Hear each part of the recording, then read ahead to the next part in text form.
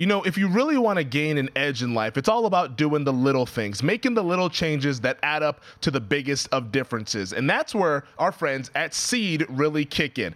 My daily routine is pretty hectic. I wake up in the morning, I'm checking the betting odds, I'm looking at all the news that's going on. Well, I do need something that's going to keep me on track with my gut health, and DS-01 Daily Symbiotic benefits my gut, my skin, and heart health in just 2 little capsules a day. I mean, I've integrated it into my daily routine with breakfast. Boop, take one in the morning, it's an easy capsule, and that's all you got to do there. And what I've noticed, I wake up with better energy, I'm sharper at work, I'm doing all the things that I need to do to get stuff done. And because it's really, really key, since your body is your ecosystem. You know, your gut is the central hub for various pathways through the body, and a healthy gut means benefits for digestion, skin health, heart health, your immune system, and much more. And what's really cool about this is that if you need a refill, it's already on the way. Probiotics and prebiotics work best when you use consistently like other routine health habits, so Seed's subscription service easily builds DS-01 into your routine with no refrigeration needed. Trust your gut with Seed's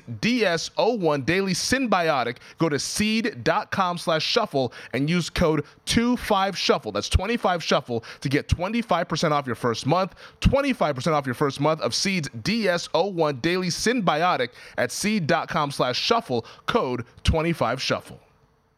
Lots of things are better together. Hockey, food, golf. I mean, beverages, watching a big game, it can't get any better. But if you really want to take things to the next level, drink some Labatt Blue Lights with your friends and live life to the power of we. Always enjoy responsibly. Beer, Labatt USA, Buffalo, New York.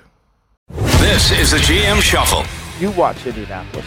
Yeah. You would have benched Matt Ryan. Like, you have to be almost blind to not see Matt Ryan was playing bad. Like, you got to be almost blind. You're listening to the GM Shuffle with Michael Lombardi, presented by DraftKings and VSiN. Here is Femi Abebefe. Welcome to another edition of the GM Shuffle with Michael Lombardi, presented by DraftKings and VSiN. I'm your host, Femi Abebefe. As always, make sure to subscribe, rate, and review wherever you get your podcast. Our producer, Stephen Bond, is back east for a wedding this week, Michael. So our guy, Elliot Bowman here at VSiN, stepping in for Stephen Bond, is with us on the ones and twos. You can make sure to tweet at us at MLombardiNFL is where you can find Michael. At Femi Abebefe is where you can find me. And Michael, we got to start with what we last saw, no. man. My guy, here he comes. Here he comes, Michael. I told you, he's coming. Oh, we got to wait till the end of the season before we fully judge, but the signs were looking good in prime time, baby. Oh, they're looking tremendous, Femi. I mean, look, the worldwide leader was telling me the other day how great he's looking. Somebody tweeted out, Bears fans, you should be all excited. Look, here's the reality, as I see it, and I could be wrong. Mm-hmm. But to me, the National Football League right now has 7 teams that are running what I call a 6-back offense.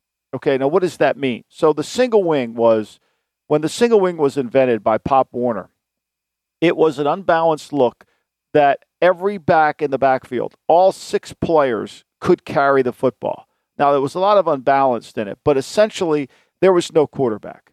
Everybody had a chance to carry the ball.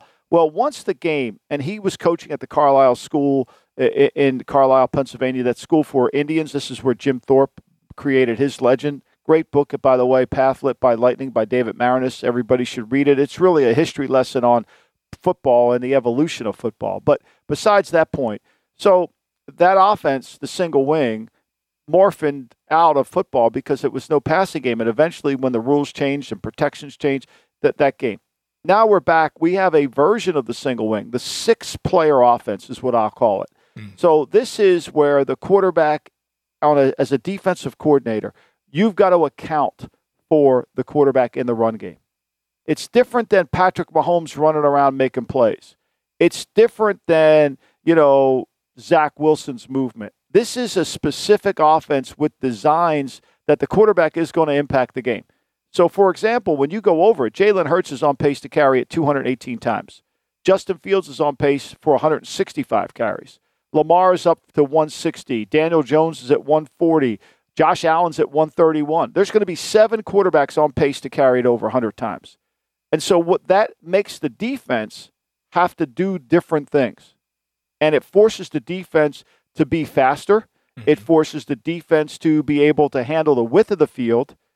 And it also forces the defense to be on its heels quite a bit. And when you're a team like New England, and I said this to you on Monday on our pod, that it was going to be a good game. Yeah. And that I thought New England would win, but I didn't think they would cover because New England's not built to stop a six skill position offense by their defense. They're not fast enough on defense. This is why Buffalo has never punted in the last 2 games against them. They're not fast enough. They're not fast enough at their defensive front. They're not fast enough at linebacker. So a bad quarterback can run around and make plays. And all of a sudden, they lose their place, and he's got wide open guys to throw the ball to, and he starts to look a little bit better than he really is. This week against Dallas, they're so fast, they're so athletic. That's not going to change. That's going to change, I mean. And so to me, I think it was an outlier performance. I didn't see it as this is something to build on with Justin. I see it as they've tried, they're running the single wing with him. They're trying to engage him, but it's going to cost them. I mean, the guy has 11 fumbles already on the season, Femi. And so he's going to make mistakes. He's going to turn the ball over, and he's not a passer. And so unlike Hurts, unlike Jackson, unlike Jones, unlike Mariota or Allen, those guys are more accurate to make this work and run. I don't see it with Fields. So my only pushback on Fields is that I think the mechanics were at a point to where he just has to continue to try to get better at them. And then also, he's made some plays in that game, and the one that really stuck out in my mind was the play where he avoided the rusher, rolled out to his left, and then hit Cole Kmet down the field toward the sideline. Like, that was a play, and why I'm optimistic about Justin Fields for the long term is just that he has the athleticism and the ability to do some things that certain quarterbacks just can't do. Now, I agree with you about the turnovers. The fumbles, he got lucky. He was able to fall on all of them on Monday night there, so it didn't hurt the Bears, but it eventually can hurt you when you play a faster defense, so he's got to do a better job of taking care of the football. But I still think his skill set in terms of his arm strength and then what he can do athletically gives him a chance to be a good quarterback and a quarterback that the Bears drafted in the first round, or at least that they hope could be the franchise guy. Yeah, it ain't going to work. I'm just telling you. He's not accurate enough. His mechanics are all messed up, and he makes way too many mistakes. And so he can't really run. There's not an offense that you could really put in. And when he goes against a team like New England, who's not fast enough, who really has trouble with this style of offense, people say, well, Belichick can handle a rookie quarterback. Yeah, Bill's tremendous as a defensive coordinator. There's no denying it. Mm-hmm. However, when he gets against a quarterback, I mean, look at what Lamar did against them when Baltimore went in there and played. Right? I mean, this is a problem. Look what Josh Allen does again. Anytime New England plays against these teams, they're going to struggle defensively because they're not fast enough. They're Mike linebacker. Remember, this is really important. When you're Mike slow, your defense is slow. I don't care what else you have. If your Mike can't run, and Bentley's too slow. Bentley's a really good thumper. Bentley would have been great in the 80s. He could have been really good at picking up lead blockers, but he doesn't really have the ability to run and then tackle in space. You know, it's one thing to run and get there. You got to be able to make the tackle. I don't disagree with you on Fields' ability to be athletic. I agree completely. And when the play breaks down and he can move around, his skill set can win over. But when he goes against a faster defense, and maybe I'll be proven wrong against Dallas this week, but when he goes against a faster defense, these mechanics are going to break down, and he's going to turn the ball over. I mean, the fact that Washington held them to, 6 points?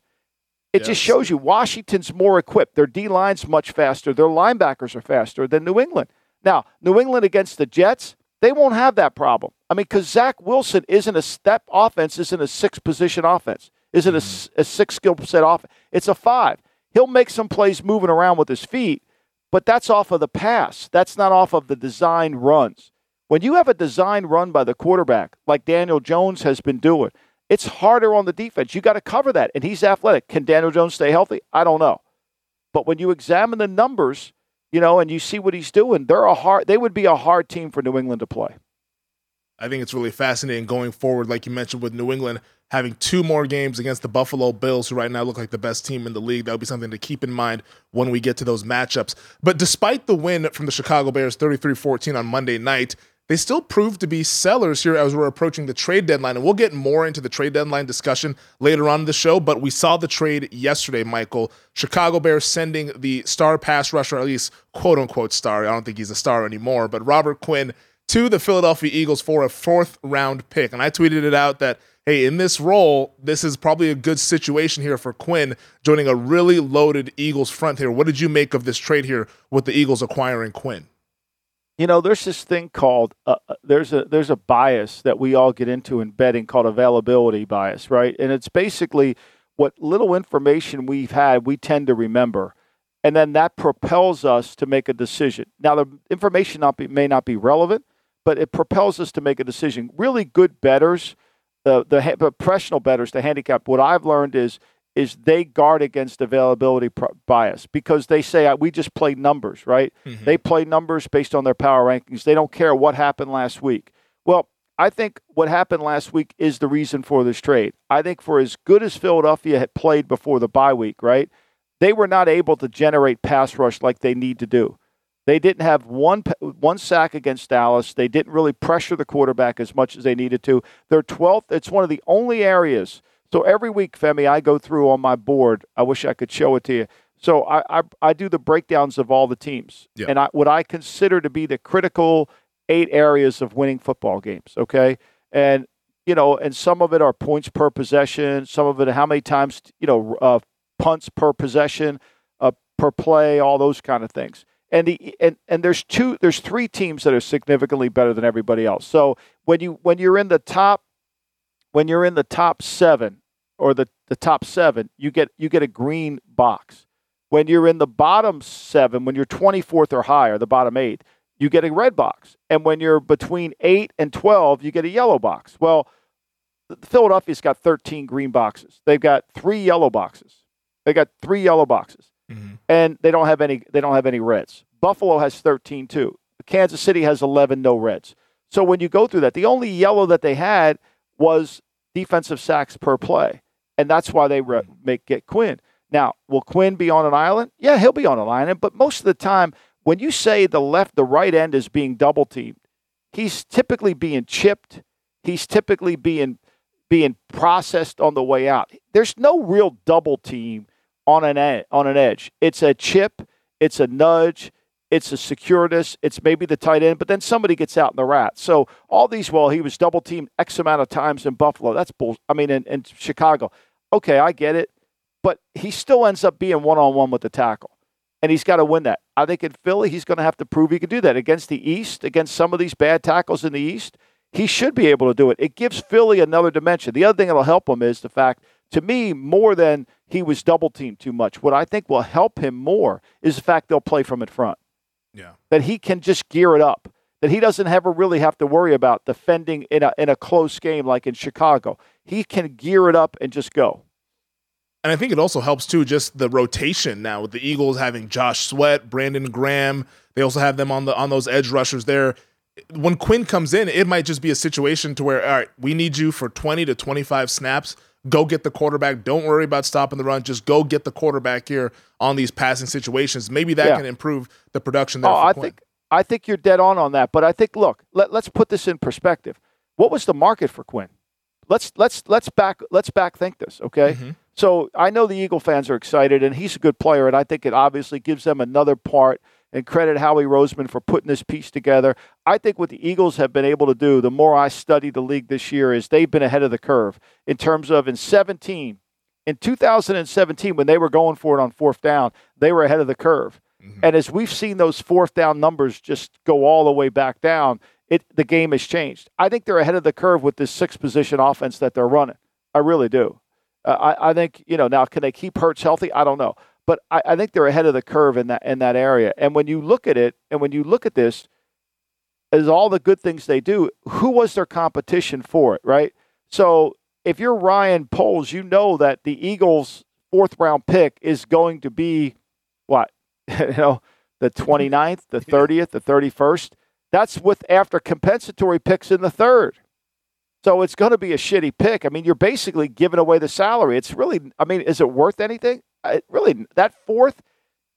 So if somebody like, I don't know, San Francisco doesn't have it, or somebody like the Giants, or somebody that was looking for, that offered the same, they would have easily made the deal with that team. Mm-hmm. So what this tells you is there is nobody offering at least a higher 4th than Philly. Yeah, I think that's an accurate assessment there. We'll see what Quinn So can that, do. Yeah. that kind of evaluates the player for you in the context of what he was. Look, he's got what does he have? He has 7 unassisted tackles. He's got 3 quarterback hits, and he has 1 sack in 7 games. So it kind of gives you. Now you can make excuses for all that, and certainly he had all that production last year. I'm not disputing the player. I think the player will be better for Philly than he was for Chicago. But my point is, those numbers are why this is a low pick. Like. Don't think they stole this guy that's really worth a first, and they were just smarter than everybody and gave a 4th. There was no other competition for him. If there would have been anybody, if Pittsburgh would have said, we'll give you our 4th, that would have been over. Because Pittsburgh's 4th is going to be in the top 10. And for context, Robert Quinn, 32 years old. He's a 3-time Pro Bowler, but like you mentioned, on the wrong side of 30, as a situational guy, maybe he can give the Eagles a little bit of a boost in their pass rush. The other team on Monday Night Football, the New England Patriots, Michael, we talked about them on the defensive side of the ball and defending these mobile quarterbacks and these offenses that are running single wing. Offensively, though, Monday night was a little bit of a, awkward situation between Mac Jones and Bailey Zappi. Now, according to reports this week, they will be starting Mac Jones against the New York Jets on Sunday. But is this the last that we've seen of Bailey Zappi here, Michael? Do you think that there's a situation where if Mac struggles again, he might get a quick hook like we saw Monday night? I don't want to get into Aaron Rodgers and what he said, because I think what he said is so accurate that people have a hard time handling criticism and honesty. And people say, well, it's not Rodgers' job to say that. Well, if the head coach doesn't hold people accountable and the head coach doesn't, tell people what they need to hear, then somebody needs to do it. And I think Rodgers understands that.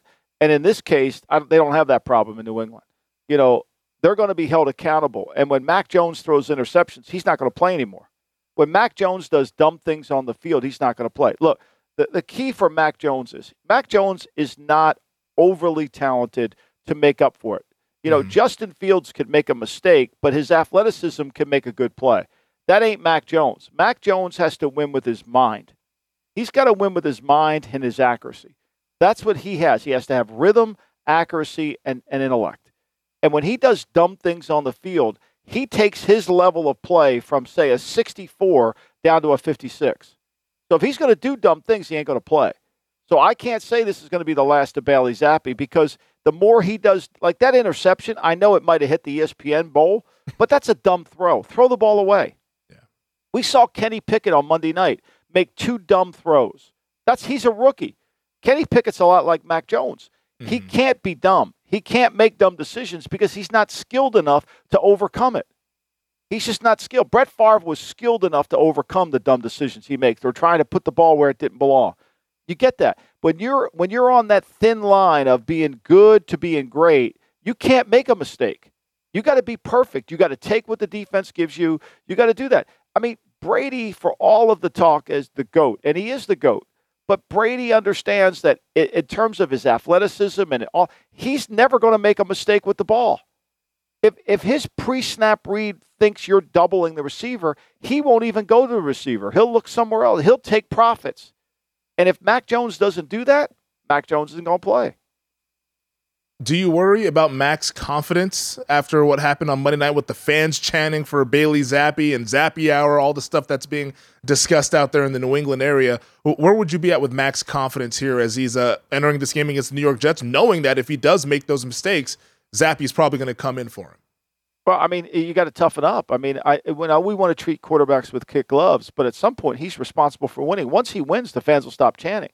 Once he plays better, they'll stop chanting. Once he makes a play, they'll stop.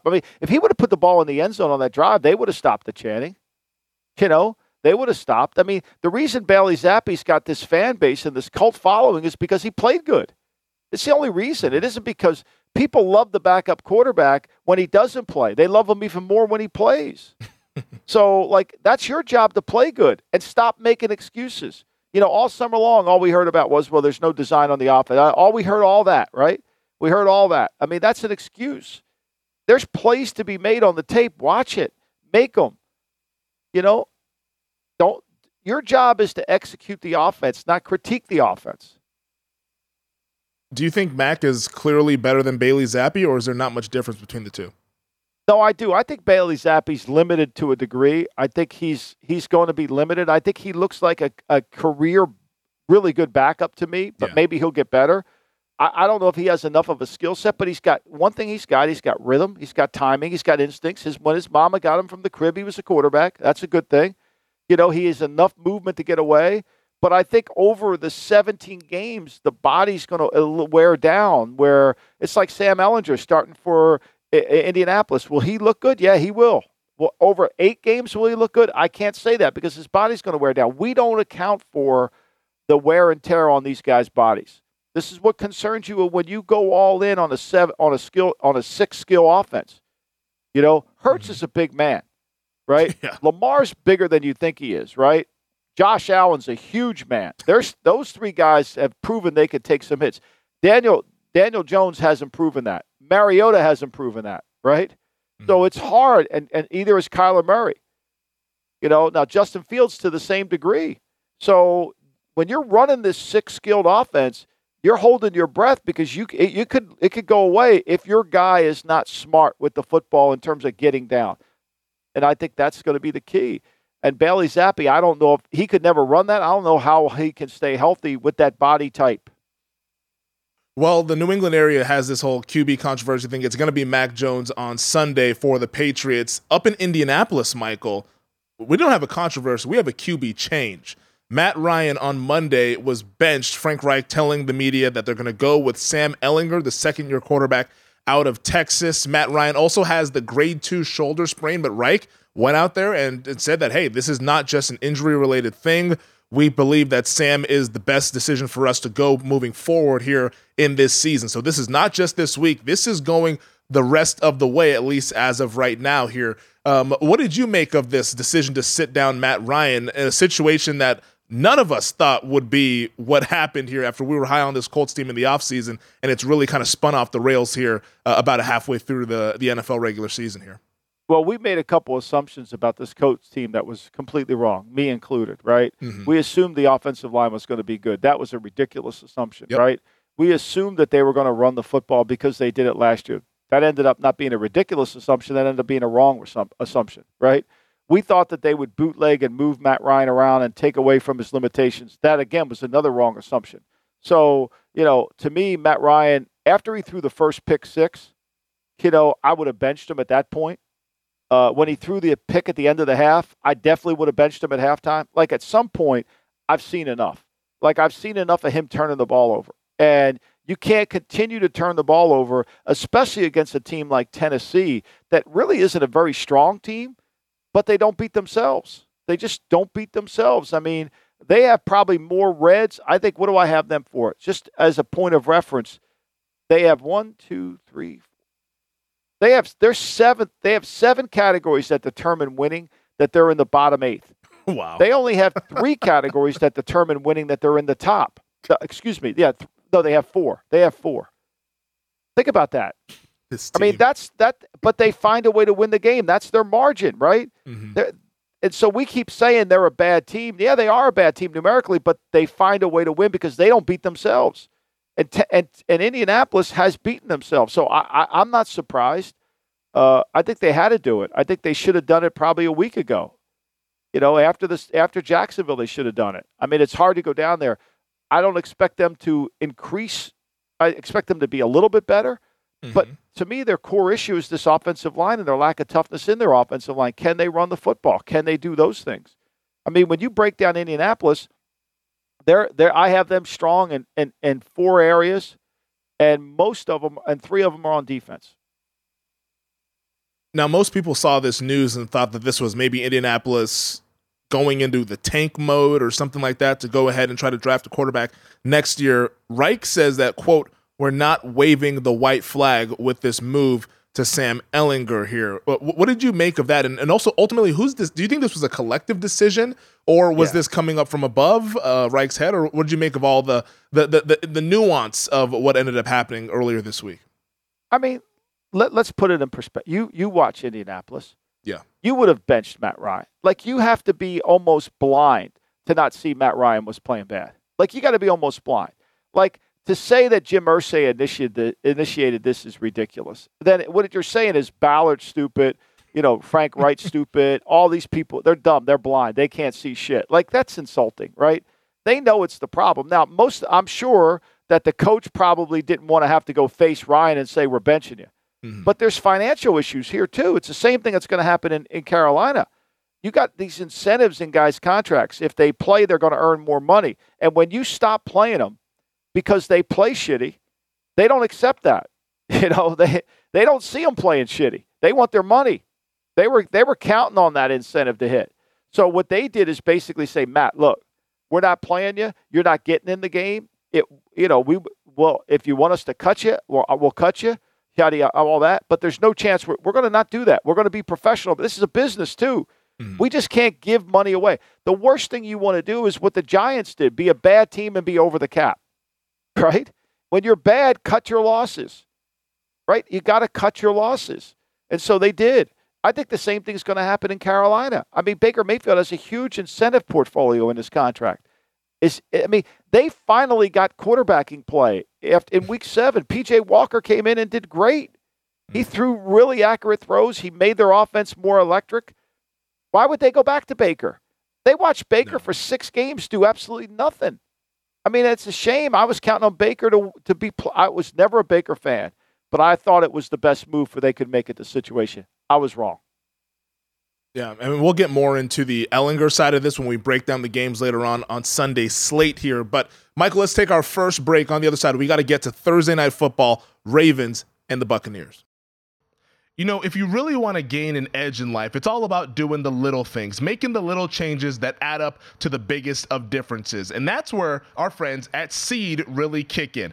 My daily routine is pretty hectic. I wake up in the morning, I'm checking the betting odds, I'm looking at all the news that's going on. Well, I do need something that's going to keep me on track with my gut health, and DS-01 Daily Synbiotic benefits my gut, my skin, and heart health in just 2 little capsules a day. I mean, I've integrated it into my daily routine with breakfast. Boop, take one in the morning, it's an easy capsule, and that's all you got to do there. And what I've noticed, I wake up with better energy, I'm sharper at work, I'm doing all the things that I need to do to get stuff done. And because it's really, really key, since your body is your ecosystem. Your gut is the central hub for various pathways through the body, and a healthy gut means benefits for digestion, skin health, heart health, your immune system, and much more. And what's really cool about this is that if you need a refill, it's already on the way. Probiotics and prebiotics work best when you use consistently like other routine health habits, so Seed's subscription service easily builds DS-01 into your routine with no refrigeration needed. Trust your gut with Seed's DS-01 Daily Synbiotic.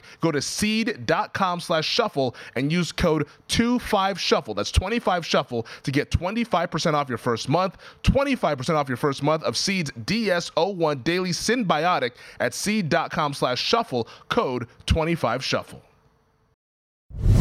All right, Michael, Thursday Night Football on Amazon Prime is a really fun matchup here. Lamar Jackson and the Baltimore Ravens against Tom Brady and the Tampa Bay Buccaneers right now at our show sponsor, DraftKings. The Bucs 2-point favorites with a total of 46. A number of injuries to get to, but first, how do you see this one kind of playing out here? When I go through it, Femi, on my numbers, I thought the Ravens should be favored just based on the numbers that I had. I thought Baltimore would be favored just by 1.5. So to me, what they're saying is the travel and the movement. But when you break these teams down, and you really study it, I had this as let me get my notes here. You'd think I'd have this damn organized, but sometimes I got too much stuff on it. You got a lot of tabs. I have too many tabs. I had this on a 1.87 game. And when I go through the situations, I mean the way Tampa's playing statistically, they've got 4 really good areas with determined winning, and they've got 5 bad ones, and they have a couple yellows. Whereas Baltimore is playing pretty well. Baltimore's got, but Tampa's at 6-6. Baltimore's at 7-2. Really, where Baltimore's bad is fourth quarter defense, and they're bad in third down defense. And they're on the cusp of red zone trips and fourth quarter offense. So they're there. They can move the ball in the fourth quarter. And Tampa just, to me, has been really problematic. I think the hard part's going to be that can Baltimore come up with an answer to the way Todd Bowles defends this six-skill position? Because he's done it twice last year and did it really well. But why did he do it well? He's got speed at linebacker. He had Vita Vea and he had Sue inside to take away that inside run game. Because when you play Baltimore or you play Philly or you play this six-position offense, you've got to set the edge outside in. And you got to hold up on the inside because your linebackers got to run and you got to hold up. Your tackles got to be tough. When Jacksonville played Philly, they couldn't hold up inside. And when Dallas played Philly, that's why they traded for Hankins, because they wanted to get more girth inside. So to me, I think that's the problem. And Bowles does a usually good job against this. I'd be surprised if Brady didn't move the ball because, as bad as they've been on offense this year, that they should be able to take advantage of some of the areas where Baltimore's not very good. And there's a number of injuries here with this game. For the Buccaneers, they'll be missing a lot of guys in their secondary. Carlton Davis and Sean Murphy-Bunting for the corners. Antoine Winfield Jr. is also out in this game. Then Cameron Braid and Russell Gage have been ruled out. Julio Jones and Akeem Hicks are game-time decisions. But for Baltimore, and this is probably the biggest injury of the game, one of your blue-chip tight ends, Mark Andrews, was DNP all throughout the week. He's listed as questionable, but I think he's trending towards being out. How do you think that affects what the Ravens do offensively? Well, I mean, they got to get he's their key. I mean, he's the guy that they want to throw the ball to. I mean, and everybody jams him at the line. Last week, Cleveland was beating him up with two people all the time. You got to try to take him away. Lamar wants to throw the ball inside. This is what I don't understand about the Baltimore Ravens. I really don't get this. Like, they don't understand their quarterback. They keep wanting him to throw the ball on the outside part of the field. Lamar Jackson wants to go back and watch Louisville tape. Lamar Jackson wants to throw the ball inside the numbers. So he needs a tight end that can catch. He needs a slot receiver that can win inside. And he needs a nickelback.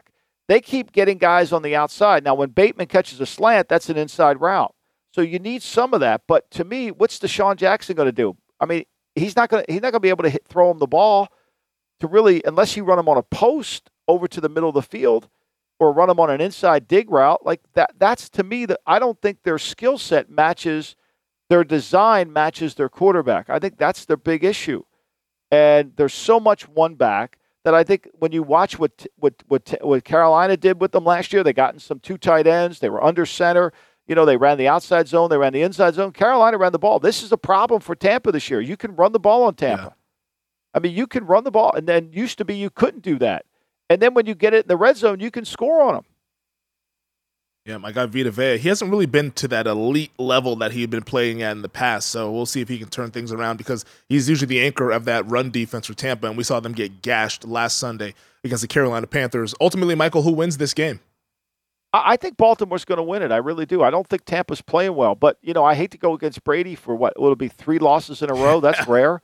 But they seem like they don't have a lot of pieces. I mean, this is a game Baltimore should win. I mean, Baltimore should win this game. But, Baltimore's failures in the fourth quarter. I mean, last week they're in control of that game, but they had the ball 35 minutes against Cleveland. Even though Cleveland was able to run the ball, Cleveland didn't run it enough with Chubb. I think, to me, this is a game Baltimore should win. This is why I don't like playing or recommending Thursday night games because some freaky things happen. I'd rather play the Monday night game. I get a sense of that better. With the early week, it's hard to gauge based on injury, too. Yeah, it's a pass for me. I did not bet this game. I kind of thought it would be around a pick 'em, so I think it's going to be a coin flip, but should be an entertaining game between two really good quarterbacks in Lamar Jackson and Tom Brady. Michael, let's take another break. On the other side, the trade deadline's coming up on Tuesday. We'll discuss the movers and the shakers in the NFL. Whether you're hosting game day or movie night, DiGiorno knows that planning a watch party on a budget isn't easy. You need the perfect setting, the perfect squad, and the perfect eats. Luckily, you're a game time mastermind, and you know that grabbing DiGiorno Classic Crust Pizza can bring home a dub because it's packed with half a pound of cheese, sauce, and other toppings and comes at an incredible price. Make the game-winning call and grab a DiGiorno Classic Crust Pizza from the grocery store today. It's not delivery, it's DiGiorno.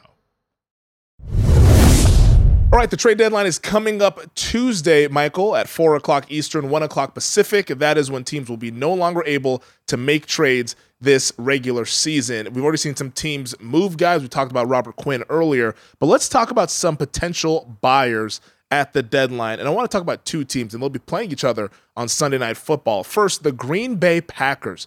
Do you anticipate Green Bay being a buyer at the deadline, and what might they be shopping for? Well, I mean, they got to shop for some. I mean, they need somebody to help their offense. I mean, again, I keep saying this. They lose Devontae Adams, and they just think that some young rookie is going to come in, or Sammy Watkins is going to, like, you've got to change your offense. You know, you got to feature what you have. Bill Walsh had, this is before Post-it notes were available, but, you know, Bill Walsh on his desk used to have a sign that said, what 3 assets do I have that I'm not using? Matt LaFleur should have them. I mean, Big Daddy will write it up for him. Trust me. He'll write it up for him. You know, I mean, so I think, to me, whatever you could get skill-wise that could improve the team, you know, the problem is when you're sitting there watching Green Bay, what are their strengths? What are their strengths? You know, I have, of the 4 critical components, I have them with 4 strengths, 5 weaknesses. They're in 5 categories. They're 24th in forcing punts per play. Nice. You know, they're 30th in their third down defense. They're 26th in points per play offensively. I mean, they're 32nd in forcing incomplete passes.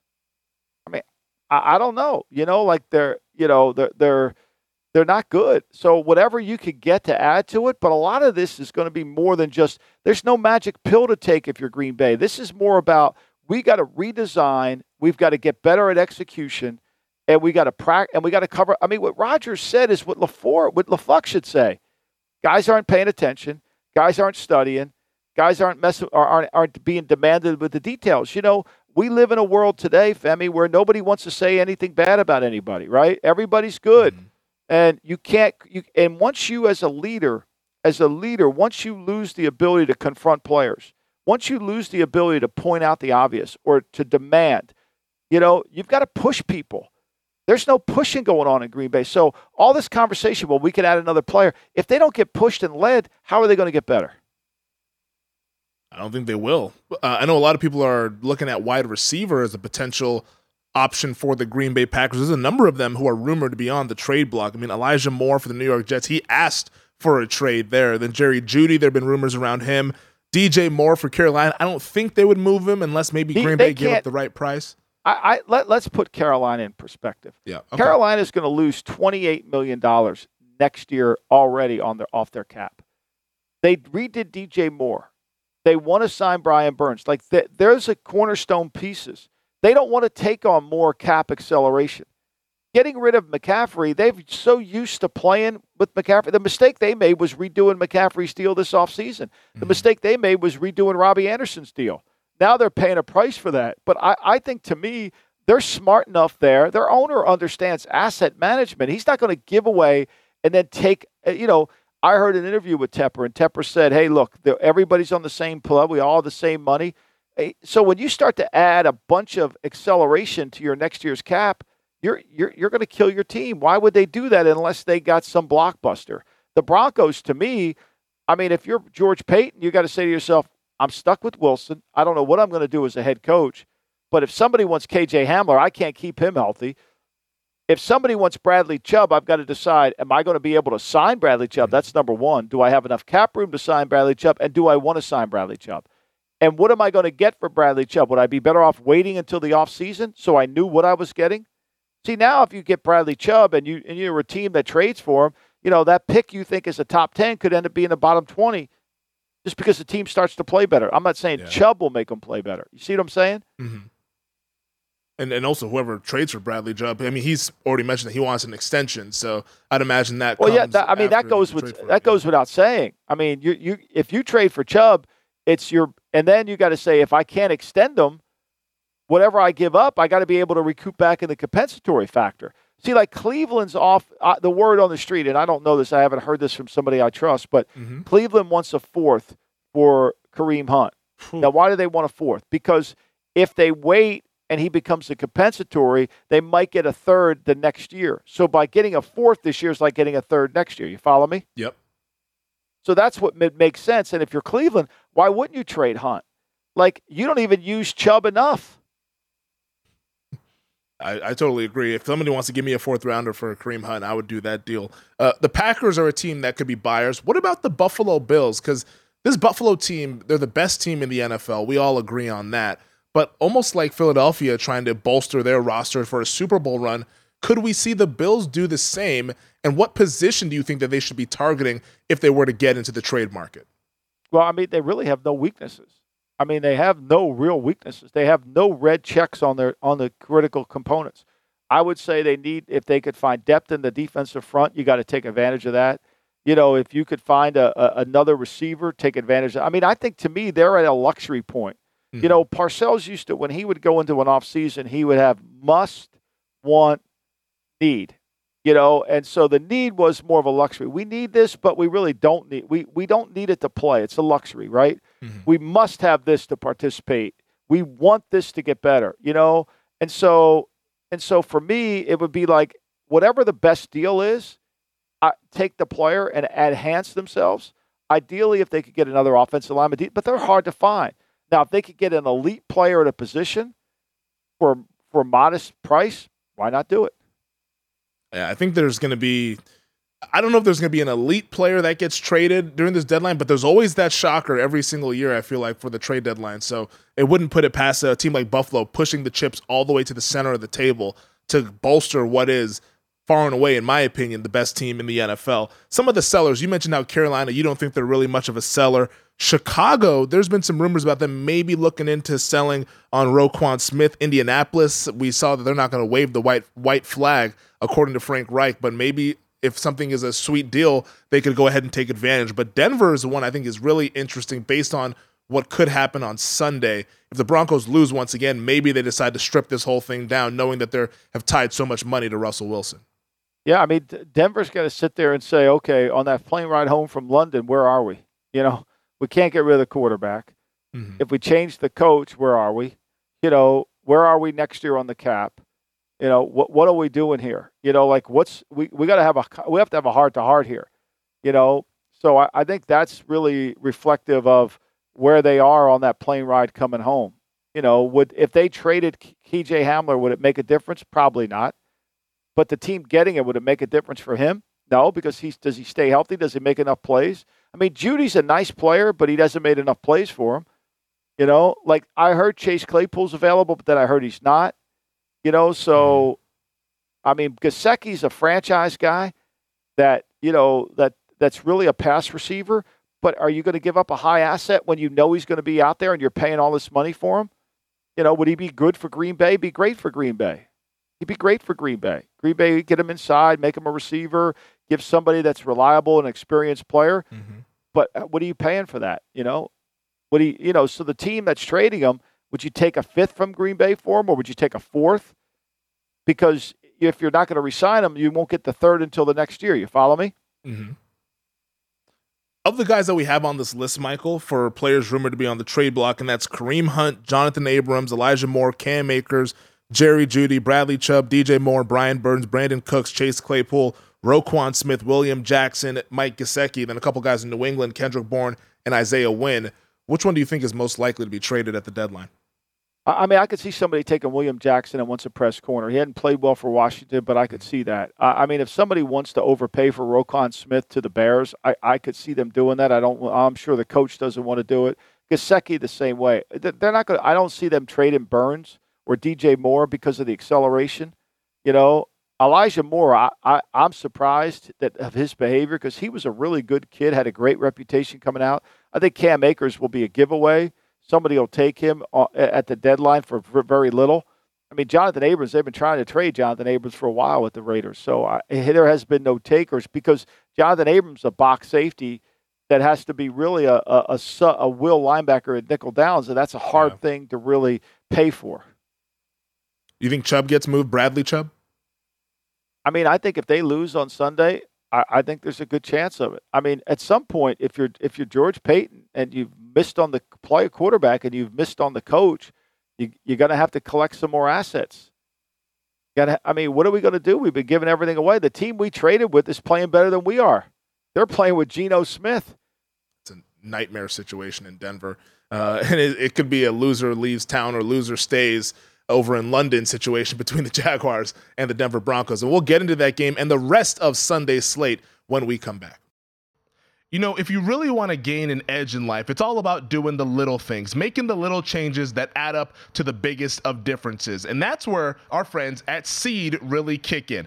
My daily routine is pretty hectic. I wake up in the morning, I'm checking the betting odds, I'm looking at all the news that's going on. Well, I do need something that's going to keep me on track with my gut health, and DS-01 Daily Synbiotic benefits my gut, my skin, and heart health in just 2 little capsules a day. I mean, I've integrated it into my daily routine with breakfast. Boop, take one in the morning, it's an easy capsule, and that's all you got to do there. And what I've noticed, I wake up with better energy, I'm sharper at work, I'm doing all the things that I need to do to get stuff done. And because it's really, really key, since your body is your ecosystem. You know, your gut is the central hub for various pathways through the body, and a healthy gut means benefits for digestion, skin health, heart health, your immune system, and much more. And what's really cool about this is that if you need a refill, it's already on the way. Probiotics and prebiotics work best when you use consistently like other routine health habits, so Seed's subscription service easily builds DS-01 into your routine with no refrigeration needed. Trust your gut with Seed's DS-01 Daily Synbiotic.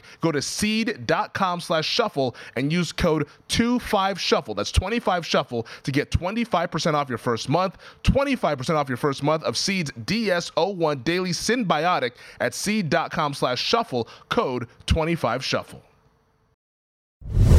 All right, Michael, before we get out of here, let's get down to Sunday's slate. Starting across the pond in London, the Jacksonville Jaguars taking on the Denver Broncos. Right now, the Jags 2.5-point favorites at DraftKings, total 39.5. How do you see this one shaking out over there in Wembley? Well, I mean, look, at some point we got to have this conversation, right? I mean, you know, when Philly first started going for it on fourth down, when Dougie was there, that year they were 68.7%. Mm-hmm. You know, by the time he left, they were down to 42.8%. And so now he's back in Jacksonville, and he's going for it on fourth down at a rapid rate and not converting. Like, at some point, when do you say to yourself, these decisions are costing my team. I'm behind the curve. You know, like a good friend of mine has an analytical company that recommends Stephen Prather and his partner, Drew Borland. They run an analytical called Coaching by the Numbers. It's a very good site. It's outstanding. But they were sending me fourth and medium, okay, over the last 3 years. That fourth and medium mean 3 to 6. Mm-hmm. NFL conversion rates, 51% in 2020. Went down to 44.3. This year it's at 38.8. Oof. So what that tells us is teams are ready for it, which is what I've been saying. They practice it. They count fourth down as a regular play in their chart sheet. They're prepared for it. Meanwhile, in Jacksonville, this guy's going for it like nobody's preparing for it. And it's costing himself teams. So how do you handicap this game is you look at Jacksonville, you say they've got a lot of good pieces there, right? They've got they're a couple receivers away from being very good. You know, however, they do so many dumb things during the course of the game that you just have a hard time betting on them. And it's the same thing. I mean, Denver is really good defensively. They're horrendous numbers offensively. Offensively, they're bad, you know, but this is kind of an even game. I mean, I have Denver having 6 positives, 9 negatives. I have Jacksonville having 5 and 4. It's kind of an even game. And basically, it's going to come down to what coach makes the worst decision. I don't know if I want to play that. I agree with you that it's an even game. I bet Denver on Sunday night when the line opened at 4.5. That number is no longer available, now sitting at 2.5. So I think Denver's going to keep this one close. It's going to be a field goal game either way. It's going to come down to some sort of decision. I had Jacksonville as a 3.75 favorite. Well, I think Jacksonville winning by 3 is probably the likely outcome, but maybe one of these decisions comes back and hurts Doug Peterson like it has over the last few weeks here. The Patriots are visiting the Jets out in the Meadowland, but right now New England 2.5-point favorites. Total sitting at 40.5 here. The Jets, they probably feel a little disrespected after winning 4 straight, catching points at home against a division rival. Yeah, but when you break down the Jets' numbers, I mean, offensively particularly, they're not good. Horrible. I mean, the Jets are, you know, they're kind of a middle of the road team. They've been very fortunate with the schedule, and they've taken advantage of it. And credit to them, they haven't let their quarterback participate, and that's probably a good thing.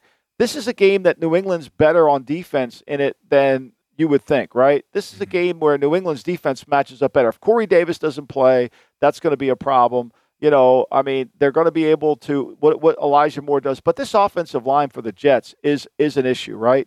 It's really an issue. And I think that this is an even game. And, I think ultimately whichever team protects the ball the best, you can move the ball. I mean, I thought Denver moved the ball in the Jets. Like, everybody talks like the Jets are this insurmountable defense. Mm-hmm. Yeah, I think they're good. They're good. They're 7th in the league in points per play allowed, but they're 21st in sacks per play. So it's not like they didn't put a lot of pressure on Ripien last week. I think Quentin Williams is great. They do a great job. They rally to the football. They're playing better defensively. But what's going to happen offensively? And I think that's going to be the key component here. Can they move the football?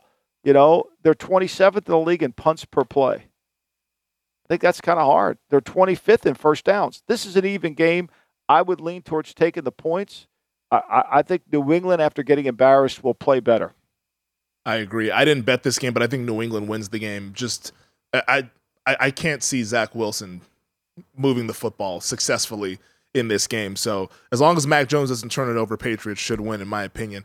The other New York team, Michael, the New York Giants, 6-1, traveling to the Pacific Northwest to take on the Seattle Seahawks. Seahawks right now 3-point favorites, total 44.5. This the only game that we have this week with two teams who are above 500. Imagine that, but it's going to be a fun one in Sunday afternoon in the Pacific Northwest. I mean, look, Seattle's improved. I mean, what's the mark of a really good coach is he gets his team better during the season. And that's what Pete Carroll's been able to do. He gets his team better. The last 2 weeks defensively, they've played well. I mean, they've played well defensively. And when you break this game down, there's still lingering effects of what happened offensively, but there's a lot of strengths to Seattle's team so far this year. They've done a much better job. I don't know where DK Metcalf is. I think the injury bug's a concern here. And then when you look at the Giants, the Giants are really only bad in one area, is offensive line protection per play, right? They're 30th in the league. That's their only red mark they have. They've got 7 greens and they've got 4 yellows. Wow. Their numbers in the critical areas that matter, that determine the outcome of the game, is outstanding. And you can look at yards given up. You can look at all the other things that are meaningless.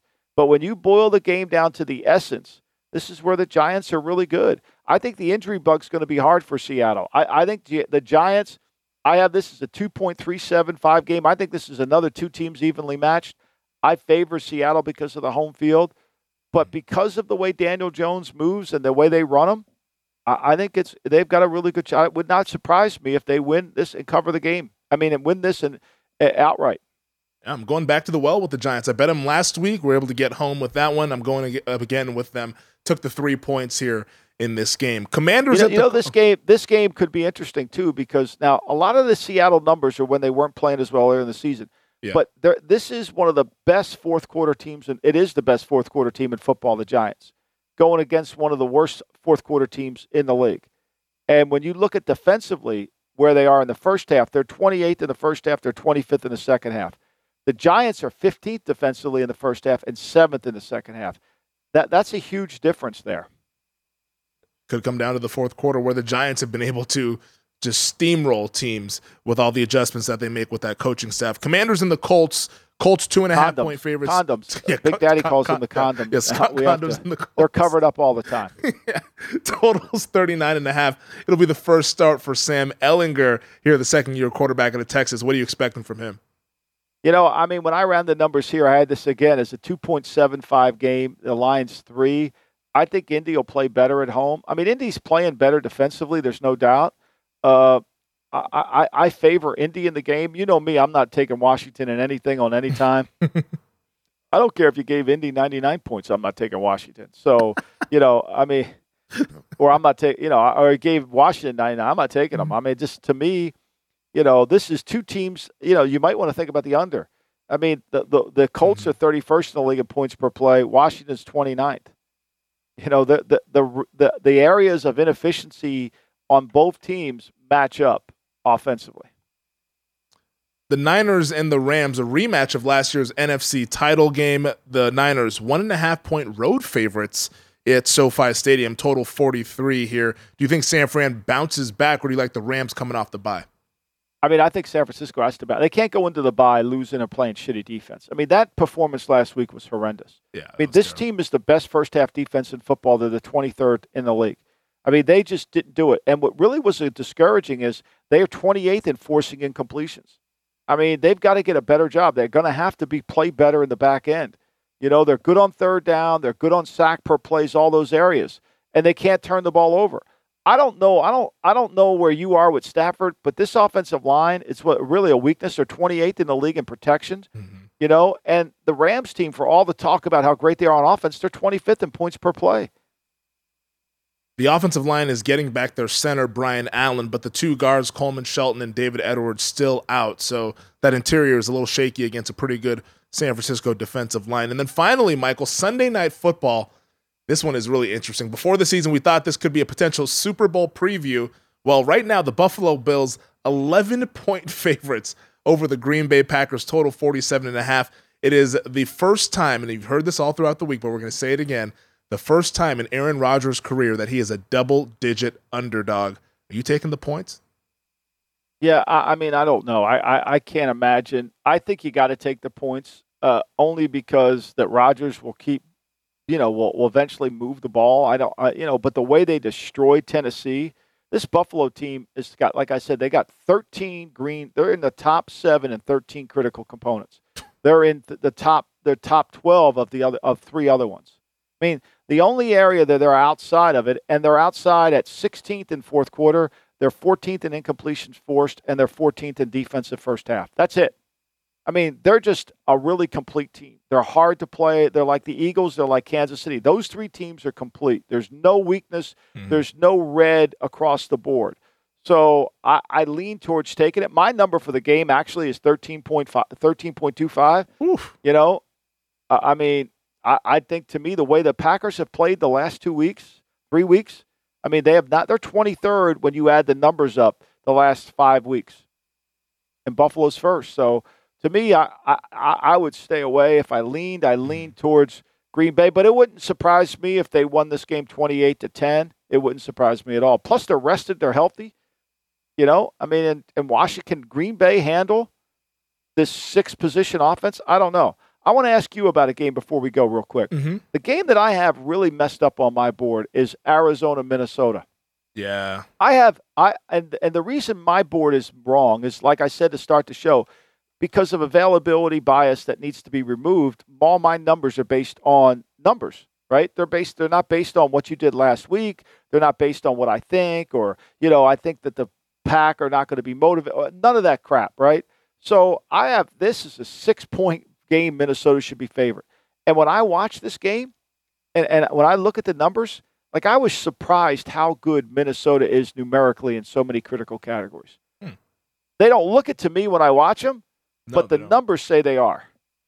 I really had a lot of difficulty handicapping this game as well. I made it around like between 4.5 and 5.5, and around that range. The fact that Arizona's getting bet doesn't surprise me just because of the perception. Like you mentioned, when we watch the Vikings, they don't look like that good of a team, and maybe their record's a little inflated. And also, I believe they're 2-4 against the spread. So I think bettors remember how Minnesota's taken money out of their pockets. So maybe that's why they're looking to fade this team, even though that they're coming off of the bye. Kyler Murray, as an underdog, tends to perform pretty well when the game gets kind of loose and he can do the beep stuff and all that. But I don't have a read on this game. I didn't bet it, but just the Vikings, what they've done in the second half of some of these games, I don't know if I can bet on them to win by margin. I can't get there with Minnesota. Maybe I need to see another week of this team, but I agree with you. Like, the numbers say that you probably should bet Minnesota, but when I put my thumb on the scale, I can't really do it. Yeah, me too. I don't know if I would. I don't know. I mean, to me, my instincts say play Arizona. But when I ran the numbers this week, it's like, wait a minute. And then when I was surprised at all the areas where Minnesota is very good in, points per play defensively, third down defense, sack per play, red zone defense, how many trips do teams get in there? Incomplete passes is one of they forced less incompletes than most teams. That's one of their red areas. Now, how much of that is maybe Minnesota's schedule that we've seen over the last handful of weeks? I think that's probably true. You know, I think a little bit of that for the Jets too, Femi. Yeah. I mean, like the Jets, 100%. the second half against the fourth quarter against Pittsburgh, right? Then, you know, there's some other areas where, you know, they beat Miami without a quarterback. They come back, they beat Green Bay, which we know is not playing very well, but a great win, right? It's a great win. You can't take it from them. And then Denver, I mean, I think if Russell plays, Denver wins that game. I agree with you. I agree. And, hey, the Jets are going to say, you know what? We can only play who's in front of us, and kudos to them for getting those victories. But the underlying statistics can be a little murky when you actually put into context to their success. But, Michael, that does it for us this week. All right, buddy. On the episode. Thank you to DraftKings. Thank you to VSiN. You flying to Dallas to watch your team play against your quarterback? I would assume you're going to do the coin toss. Is that true? They didn't invite. They didn't invite me. Damn, Femi. I mean, what kind of PR machine you got going over there? I don't know what's going on. Damn, I haven't been pumping up Justin Fields enough, but they did not invite me to do the coin toss. You would do the coin toss in this game. All right, guys. With that said, though, I did bet Dallas. I think Dallas covers the 9.5. I think because you watch because you're rooting for them, but you know Fields. We'll talk next week. Yeah, we'll talk next week on Monday. We'll see how that game shakes out there. Thank you to DraftKings. Thank you to VSiN. Thank you to you, Michael, and our producer for the day, Elliot Bowman, filling in for our buddy Stephen Bond, who hopefully he gets back safely and will rejoin us on Monday. And thank you to all of you who listen, subscribe, rate, and review wherever you get your podcast. Michael and I will talk to you guys on Monday.